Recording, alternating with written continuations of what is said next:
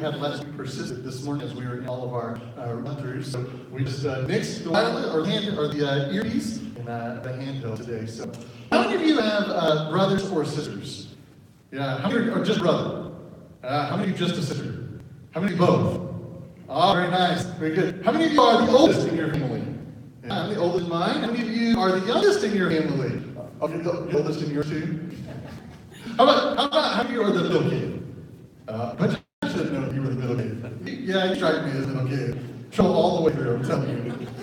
Well, I do. I have a younger brother and a younger sister. I'm the oldest of 3.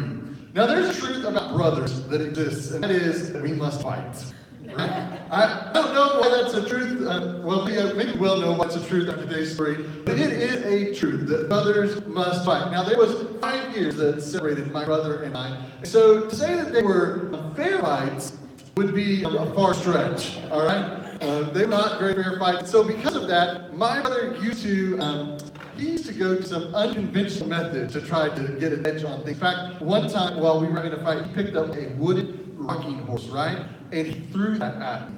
Good thing was I was little enough to dodge it, so it was just fine. But I'm telling you, he fought dirty. Now, speaking of fights, there happens to be one fight in our family's history between my brother and I that has made it into family folklore. You know what family folklore is, right? It's a story that gets repeated often, right? In fact, it's become embellished over the years, and it's just gone down. It will be one that will, go on for eternity to come. And we have one of those such stories in our household about a fight between my brother and I, and I'm going to share it with you so that you'll know the story too. Well, I was about 12, somewhere in there. So my brother was 6, 7, somewhere in that age range, and it was Christmas time. And so my mom had this gorgeous nativity set. Some of you probably had this set. It was the Mary Kay set. That's the white porcelain ceramic one. She had all of pieces. The angel set up on top, the wise men, the camels, the donkeys, all of it, all set out at Christmas time. My brother and I got into a fight. Now, I don't remember the fight being that we hate each other, right? Now, if you have a brother, you understand that some fights are not because you're really mad at each other. They just happen, right? We were just hustling. And so my brother, fighting dirty like he does, picked up a pillow and threw it at me. And I ducked. As I ducked, I saw his eyes get big as saucers. And I turned around as if in slow motion. No! And I watched as the pillow crashed into the nativity set that was on the top of the fireplace mantle. And it rocked backwards. And then it came forwards. And the angel came tumbling down to the ground. And I was frozen. There was no moving as I watched the angel hit the brick hearth.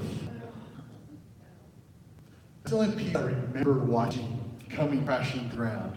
Now, there are several things that go through your mind when that happens. The first one is, can I fix this? How will mom and dad not know what's just taken place? And then I looked at the angel. Well, what used to be an angel was dust everywhere. There wasn't even enough pieces to try to put the thing back together. Could we just sweep it under the rug? Maybe mom will never notice. And as I'm pondering these things, I realize that my brother is no longer in the room. His bedroom door, I hear it shut. And I realize he's already come to the same conclusion I've come to. There is nothing that we can do about what's taking place. The angel is now angel dust. The wise men, yes, he was now no longer a man, he's now men.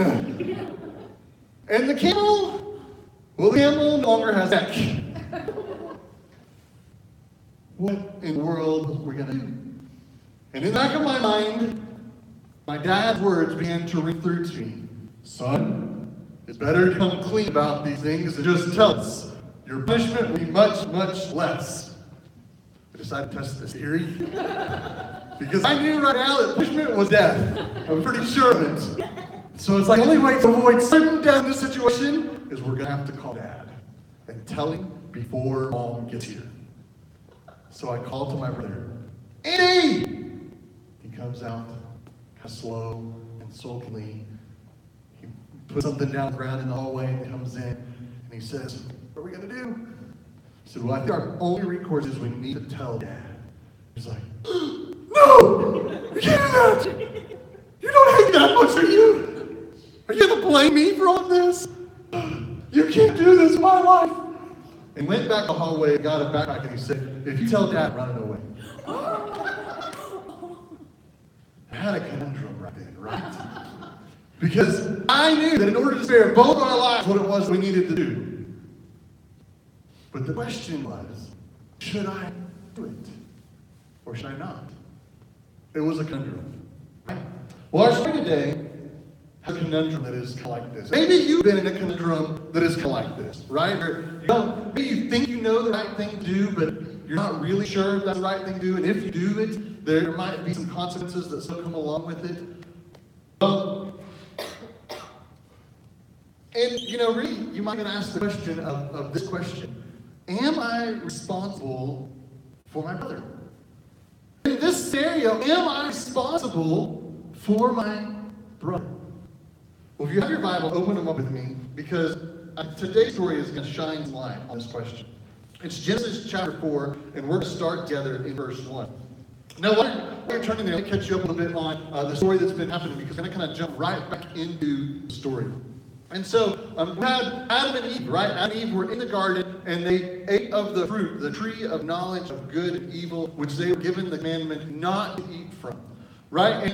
And after they ate from that tree, God came and interacted with Adam and Eve and the serpent, and we saw this moment where God had a choice to make, right? The first choice for God was, do I just destroy the tree of life that exists in the garden? Not a tree that they weren't supposed to eat from, but if he destroys the tree of life and allows for Adam and Eve to continue on, then he has prevented judgment and truth from taking place. On the other hand, he could destroy Adam and Eve. And in doing so, he could eliminate grace and mercy. And so which of these two seemingly impossible choices is God going to make? What we saw is that God made a third choice. He did not choose to destroy the tree of life, which would have prevented judgment and truth from being executed. And he did not destroy Adam and Eve, which would have prevented grace and mercy from taking place. Instead, he took them and removed them from the garden. Thus, he gave them grace and mercy. But he left the tree of life so that one day, judgment and truth could be upheld.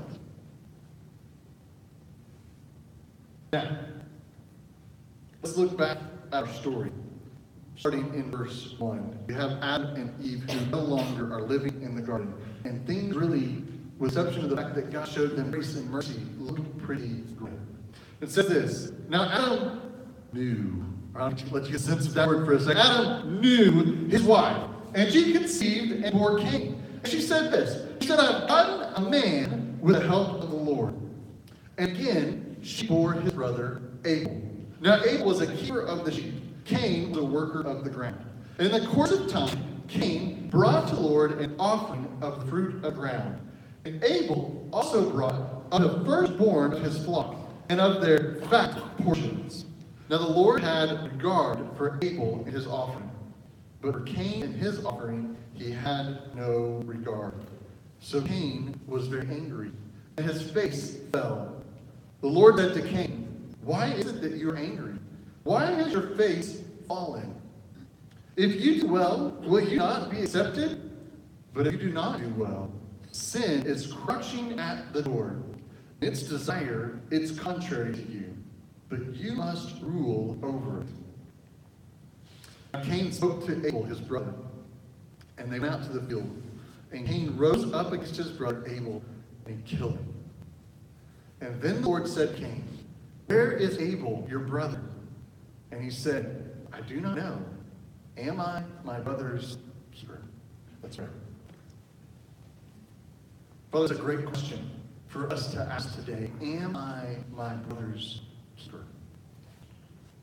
Pray that as we look at the text and as we expound upon the things that you've written, Father, that it would sink deep into our hearts about who you created us to be, why it is that you've called that towards us and for us, and Father, that we would be responsive. Just give you all the glory and honor in your name. Amen.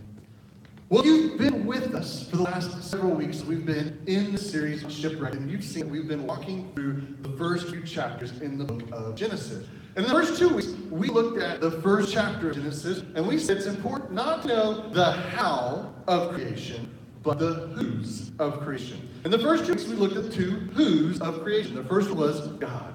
God's the one who did it. And that's what we need to know. We need to understand. We don't have to understand how necessarily that he did it.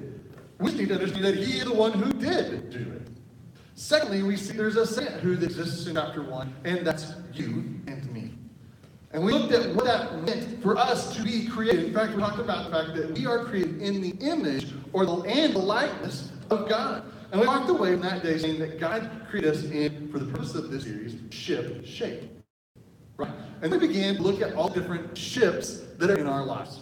And a couple weeks ago, we talked about our marriage relationships. And we looked at how the first marriage took place and that it was perfect. And then that in the fall, when that happened, it became polluted. And then we saw that in Christ, that our marriages can be purified if we allow them to be centered on Christ. And then last week, we moved from talking about marriage relationship and talked about worship. And we saw there's a big difference between what I said is worship, right? Not mistaking here, but it's put an A in there, and it's worship versus worship. And worship is when I put God first and myself last, versus a worship says that I'm almighty, powerful, and in control, and I will attack everything else and make myself dominant. And we saw that it's a matter of how it is that we interact that way. Now, this story is right here picks up on this same idea of worship that we saw in chapter 3 with Adam and Eve and how they were lost out of the garden. It picks right back up with the same sort of theme about worship. Now, for those of you who are getting a little concerned, we're going to talk about offering, right? I want to just let you rest assured for a second about two things. Number one, we've already passed the offering basket. All right, we're going to pass it again. All right? Number two, this passage says nothing about money.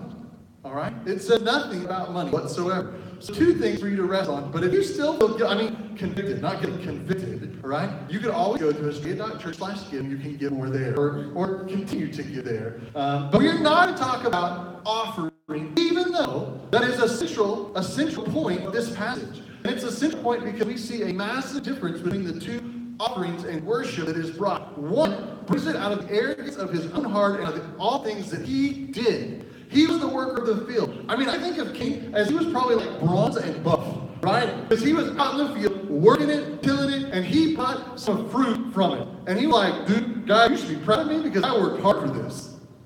I work hard for money, sort of a thing going on right there, right? And so he's like, I work hard for this, God. Look at me, look at that, please. Then there's there's Abel. And Abel watched over the sheep, right? So Abel was not buff, right? Abel was this guy who hung out in the shade all day long, watched all the sheep, pointed out where it was that they should graze at and eat at, where the grass was for them. He'd walk alongside of them. He probably had really good lung capacity because he was out walking all the time, right? But he didn't do the same thing. The product of what he brought wasn't because of him. In fact, he took the firstborn out of it, which was the best of the best. He said, here's the fattest one, the one that should produce the best of my flock to come. And I'm going to give it back to you, God, because it only came from you. When we put it all in context, we go, well, I know which one of those two I would be more pleased with too. One is about arrogance, and one is about worship and about faith. And so no wonder when we get to the hall of faith out of Hebrews chapter 11, it lists Abel there inside of it and says Abel brought his worship in faith. His offering was in faith. He was believing and trusting that God would take care of and supply all his needs, including his flock, the sheep that he had. That's faith. It's trusting God to provide for you. It's saying that I'm not in control. Versus the other one who said in arrogance, I'm in control and God, you should be pleased with whatever it is that I give. And so it should not be surprised when we look at the passage, we see God's response. And he said, man, Abel, you came in all kinds of faith to me. And I am pleased with that. You came in all kinds of arrogance. And I'm not pleased with that. Not even a little bit.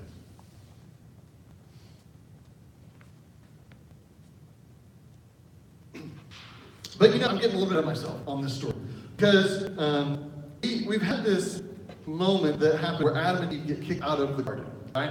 And we always think we simplify the story of the garden, right? That they just had one rule that they're supposed to follow. Couldn't he follow one rule? Don't eat from the tree of the knowledge of good and evil. But actually, there's a second rule they were supposed to be following. Let's go. What? The second rule? Yeah, it happened at the very end of Genesis chapter 1. God gave divine directive right there, which was be fruitful and multiply. But in the story from chapters 2 and 3, there was no multiplication going on. There were no new babies that were happening. And so sometimes people have tried to say, well, maybe they were in the garden for like hundreds or thousands of years, and they existed in this perfect state there before the fall. And they use that to rationalize some of this idea with science and versus what the Bible has to say. Well, here's the problem with that, is that they never fulfilled the divine directive of be fruitful and multiply until chapter 4. In chapter 4 is the very first time that it says that Adam and Eve got together and they had a baby. And we don't ever see God reprimanded for not following that commandment prior to that. And so if you were to ask me how long did they keep the other commandment of not eating from the fruit, I would tell you less than 9 months. I don't think their stand for having a baby was any different than ours today. So less than 9 months. I heard somebody said an hour, and I was like, I think they probably kept the one for longer than an hour. But maybe not. I don't know. It doesn't matter to me. But I certainly think it was less than 9 months. And so here it is. They're kicked out of the garden, and Eve has Cain.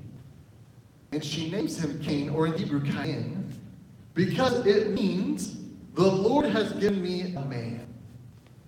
The Lord has given me a man. Now, Eve thinks that Cain is going to solve all of their problems. God promised in 3:15 that from the seed of woman would come forth a Savior who would crush the enemy and would restore all of mankind. So here it is, first man to be born, and Eve's like, woohoo! We got this now. He's going to take care of all of this. He's going to crush that evil serpent, and we'll be back in the garden before it's time. Right? It's great. And the very first sentence. And the next verse it says, and then she bore Abel. You say, well, what's so big about that? Well, I don't understand. Well, listen. Abel's name means vanity. Vanity. So between having Cain, and then in the next verse having Abel, she goes, this whole childbirth thing is just vanity. Right? I'm telling you, I think that Cain must have been like 2 or 3 years old at this point, because she figured out that he is a heathen and not a savior. Right? It's old ages 2, 3. We can think about from kids. Prior to that, they're like, oh, they're so cute. Look at those nipples. They're great. And then somewhere a little after 2 and a little before 4, they change. It happens. I watched it. They're like 2 going on 12, right? 3 going on 13. You're like, whoa, what's sweeter than a child? That's how I know that we're born with a sin nature, right? Is 2 3-year-olds. Tell me. And so we have this moment where she realizes that this is not going to solve their problems. Cain is not going to solve the problem. He is not the answer that God had promised.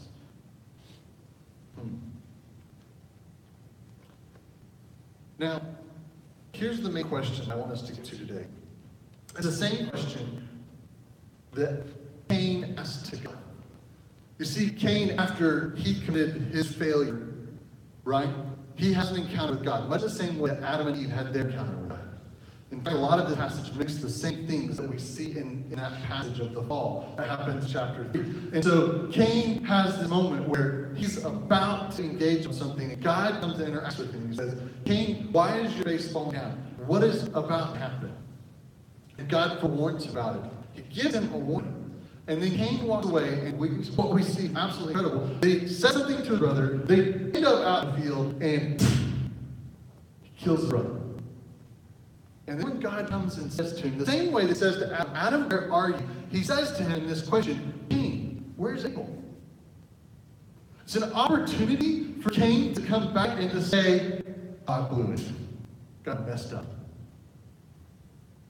And Adam did a great job of saying they messed up, because he kind of did instead of I blew it, he said, blame it. And he said, I blame the woman that you gave, and I blame you, God, because you gave her to me, but it was her fault. Right? He's like, I did wrong, but there's extenuating circumstances going on here, God. But look what Cain responded. This is just absolutely incredible. It's in verse 9. He says, I don't know. Am I my brother's keeper? He just attempts to ignore what it is that God asked him. You know, lots of things happened in our house that my brother and I blamed on Casper, right? We were like, well, actually, I have to be more honest about that. My dad ended up blaming on Casper, right? He's like, I guess there's some poltergeist living inside of our house because these random things get broken inside of my house. And everybody just said, I don't know. You ever done that? Never just said, I don't know. I have no idea how this happened.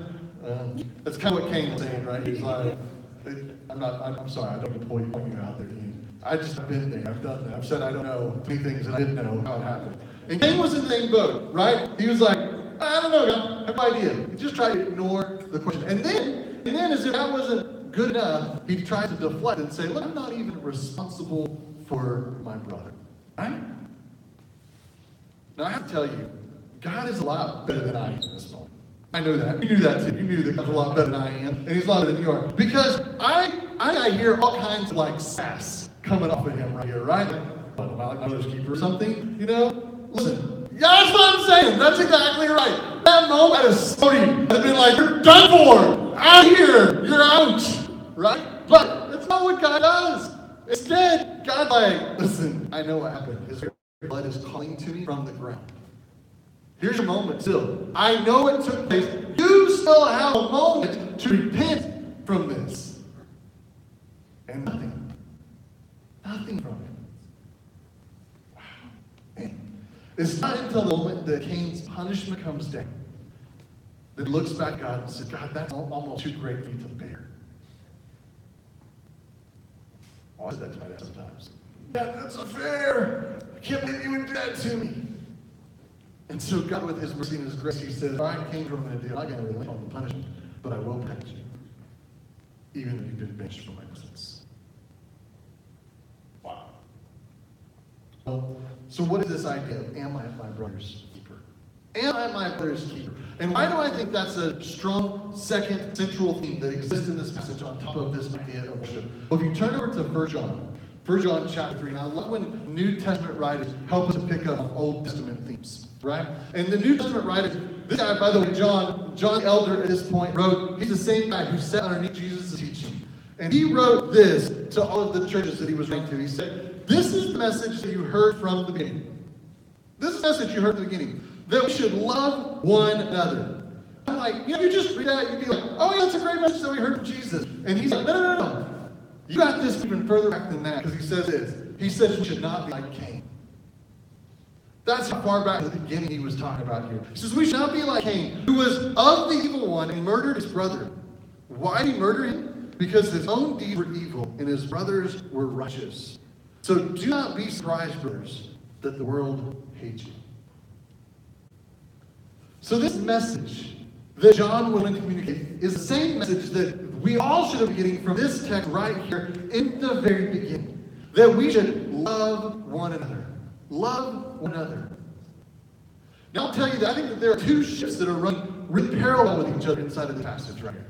It's the ship of kinship and the ship of fellowship. Kinship and fellowship. Now if you were here during our previous services, we had one of them where we talked about the word fellowship.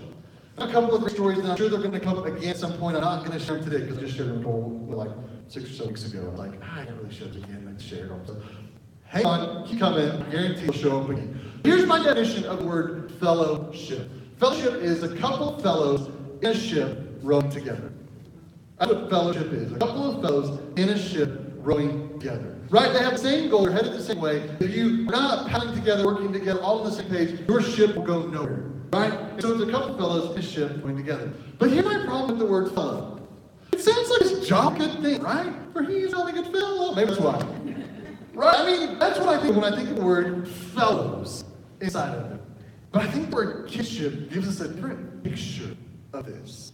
Now, kinship says having to do with blood relations. That's what kinship is, right? So my brother, my sister, my mom, my dad, all those who are by blood related to me. Now, when I start talking about my brother and I think about those fights and that fight that we had, the question always comes up to me, why were my fights so intense with my siblings? Right? Why does that exist? Why is there this rivalry between us? The answer really is that we're trying to position ourselves, right? As to who is most important. And everything that we did was competition between the two each other. We're like, it's somewhat like dominant. And even with my younger sister, right, there are still conversations that are like, oh yeah, well, how fast did you run? Oh yeah, my times are better than your times. I'm still better runner. Right? Oh, how were your grades? Right? In fact, my sister just finished up her master's, right? And so I was like, so glad I finished my master's before coming out here, so I got done before my sister, 11 years younger than me, finished her master's. Because I would have been ashamed had she finished her master's before I finished mine. Right? That's like sibling rivalry. Because there's something about that kinship that spurs us onward. Right? It spurs us to be greater. I don't want to be bested by my siblings. And so, however they're doing is like a benchmark for how I'm going to do better. Casey's been here. She's like, yeah. It's true. And it's probably why, only ones, right, have it somewhat better in life, right? Because they never have to worry about this whole, stratosphere of structure of who's getting mom and dad's love. I understand as a parent that that's not how it works, but I still function that way, that I cannot allow for one of my siblings to upstand me, updo me, or anything like that, because they spur me onward. And I want you to understand that Abel spurred Cain. Abel spurred Cain. And listen, kinship and fellowship is designed to spur us. It's designed to spur us. Now, here's the interesting thing about being spurred. I'm from Oklahoma. We do have horses there. Do not live in teepees. There are Indians there, right? But they're not on every corner. And you guys that live in Arizona and are more native than I am to Arizona, I feel like you understand that. Because there are Indians here, right? And just like there are Indian casinos everywhere, that's how you find Indians in Oklahoma. You just go to casinos, all work there. They don't go there to go gamble, right? They all work there and make all their money. So, but listen, we had horses there. Whenever you would wear spurs, you would use them very carefully with a horse, right? Because some horses, when you spur them, you would no longer be on the horse. Because there were two reactions for that horse. One was to buck you the heck off of him, and the second one was to go forward. Listen, there are two reactions to how people get spurred. The first one, John says, is don't be surprised, brothers, that the world hates you. When your life is spurring them on, their reaction may be to just hate you, to hate everything about you. And John says, don't be surprised by that. But the writer of Hebrews gives a whole other side of it. He says this in Hebrews 10, 24 and 25. He says, let us consider how to spur up. Some translations say stir up. Others say encourage one another to love and good works. Let us consider how to spur up one another to love and good works. By the way, don't neglect to meet together, which is the habit of some people, but instead encourage one another. So there's this positive and negative reaction to being spurred. And God's warning to Cain, right, was about, I see that you're being spurred right now. You've got a burr underneath your saddle. And you need to decide which way it's going to take you. And he said, listen, you need to be careful because sin, and the way our English translation says, he says, it's crouching at the door. And we had a picture of what crouching at the door, right? Because we have all the New Testament texts that said, hey, look, the enemy is lurking around like a roaring lion looking for who it is that he devoured. And so we take that same picture and we apply it right here to sin. We go, oh, sin is looking to devour us, it's prowling around, and it's just looking to, and no, that's not the picture, it's all given right here. Here's the picture, I want you to imagine this. He's saying, sin is like a sleeping lion in front of his den. That's a very different picture for a second, right? It's not crouching waiting to eat him, right? But he says, don't go away the lion unless you're ready to take on the lion. Don't go wake the lion unless you're ready to wake the lion. Because if you wake that sleeping lion, you're going to get mauled. And I was like, what an incredibly interesting picture. It is so true of what sin is. Right? We like to give sin all of this authority in our lives. The truth is, it doesn't have it. It doesn't have the ability to control our lives unless we go to it. That's why in the New Testament, the writers talk about when you see sin, you should turn on your heels and run the other way. Flee from it. The same way that you would flee from a sleeping lion. that was in front of its day. There's not a single one of us in here who would say, you know what would be really cute? I'm just going to sneak over next to that lion. We'll take a selfie picture with it. And then they'll put RIP on my graveside with a picture, right? Yeah, we understand what that is. And God's saying, Cain, listen, you're being spurred right now, and you need to be spurred towards goodness. If you do good, surely I will accept you. If you allow this to drive you towards good works, I will be pleased with how this is working in your life. Don't let it do something else. Master this. But we know that's not what Cain did. You know,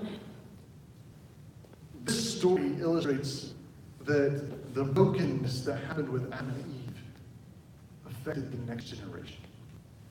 It shows that it moved on, and now even that kinship, that blood relationship. You know, blood is thicker than water. We hear that all the time. And yet, the very first murder that occurs is in that kinship line. It was broken, and total depravity was in existence in the world. It wasn't just Adam and Eve's problem. It was their offspring's problem, and their offspring's problem, and all the way down to us and our offspring's problem. Kinship and fellowship was eternally broken at this moment. Those ships were sunk. But there's another blood relationship that exists. You're like, wait, Charles, I'm pretty sure there's only one blood relationship. Your siblings. No, there's a second blood relationship that exists, and that is Christ's blood. First John goes on to tell us on down, and he says, by this, we can know what love is. We can know how to love one another. He said that that's Jesus Christ, laid down his life for us. And so we also ought to be willing to lay down our lives for our, and check out the word that they use, brothers. You see, Christ's blood, when it covers us, creates a brand new kinship, a brand new fellowship that exists. And that kinship and fellowship is designed to spur us towards good deeds and towards love and encouragement. You and I were created out of community and needed community that was broken and lost, and Jesus came and restored it and created a new relationship that you and I can be brothers and sisters through and in and because of him. God speaking, turn the lights on for a second. Here's the second thing I want you to see. Kinship and fellowship is not only designed to spur us, but it's designed to spare us as well. Homer, right, he wrote two great stories that we still have. He wrote the Iliad and he wrote the Odyssey. Now, the Odyssey is a great story that follows the Iliad, which is the Trojan Wars, and it's about the journey home. And the god Poseidon is absolutely against the trip, and he's doing everything he can to sink the warriors. And there's this quote, and I want you to see this. It says, "There's always a siren." And of course, sirens were like mermaids that were up to sea. And it said that they are singing you to a shipwreck. There's always a siren singing you to a shipwreck. Some of us are more susceptible than others, but there's always a siren. It may be with us all our lives, or it may be years or decades before we find it, or it finds us. When it does find us, if we're lucky, we're Odysseus, who's tied up to the ship's mast, hearing the song with perfect clarity, but ferried to safety by a crew whose ears have been plugged with beeswax.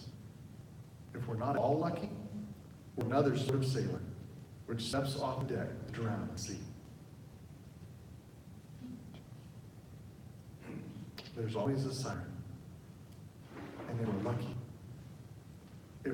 we have crew around us.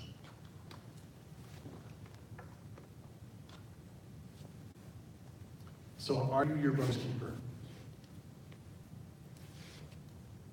Quite literally, yes. You are your brother's keeper, your sister's keeper. You are the keeper. If you're a mom and a dad for your children, you are their keepers. To spur them on to good deeds, to love and encouragement, to spare them from the pain and agony of messing with life, the sleeping lion. And yes, you are your brother's keeper. Your brothers and sisters in Christ. Who's in your boat? Whose boat are you in? Fellowship is a couple of fellows of ship rowing together. It's really a couple of king inside of the ship rolling together. But at the end of the day, the question becomes, who's in my ship? Who am I allowing to spur me on to good works and to good deeds? Who am I allowing to spare me from the agony of the sirens that are calling out to me and of the shipwrecks that will lure me towards? Who am I speaking to their life that way? That's what we all need. That's why we gather together. When the writer in Hebrews says, don't neglect the gathering together, he's saying, don't neglect this right here. But you know what? Here's the problem right here. The communication is one way. It's me to you. It's not side to side. And so there's a second kind of gathering, and I love this because Acts chapter 2 tells us about the early church when they're first getting started. And it says this, it says, day by day, they attended the temple together. Right? That's the church worship service. But then they broke bread together in their homes. They fellowshiped beyond just the gathering inside the temple. They gathered together in smaller groups. And the whole purpose was to spur each other on and to spare each other. To be there and have each other's backs. Because they needed each other. They needed both to be speaking into somebody's life and to have somebody speaking into their lives. We need that too. We need that kind of community in our lives. You know, each week we call them community groups. The purpose of these community groups is to live out the mission of the church. What I said earlier today, the mission is that we want to lead people to lead the church. And so here's what we jokingly say about our community groups is that where you practice being the church. So we gather together, we have fellowship and fun. In fact, we have days that's just game time to just enjoy the company of each other and to be praying for each other. We have times of studying the Word together. We can spur one another on with what's going on. And we have times of serving with each other and serving the community. That's what our community groups are and they are about. And they're designed and fashioned so that you can build people into your boats that will spur you and spare you. The only way that you can become kin to these people is through the blood of Jesus Christ. Maybe you're like, I don't even know what that means. But I know I need to talk to you more about that. At the end of this service, I'll be back here at the back, shaking hands, and you just pull me to the side and say, I don't know that I can with anybody in this room. I'll tell you how you can be. Because I love nothing more than for you to be a brother and a sister in Jesus Christ. Let's pray. Father, I thank you. Thank you for this message today about how it is that we need kinship, we need fellowship in our lives. God, that just like Cain had somebody spurring him on, but God, there were two different reactions. He needed some people to be help spare him from that, from the choices that he made. God, I know that I need people that speak in my own life. God, help me see clearly the things that I'm pursuing and chasing that maybe I should be. God, I don't want to go pick the sleeping lion. I'd rather flee from it and remain safe in your arms. Father, I just continue to give you the glory and the honor. It's in your precious and holy name.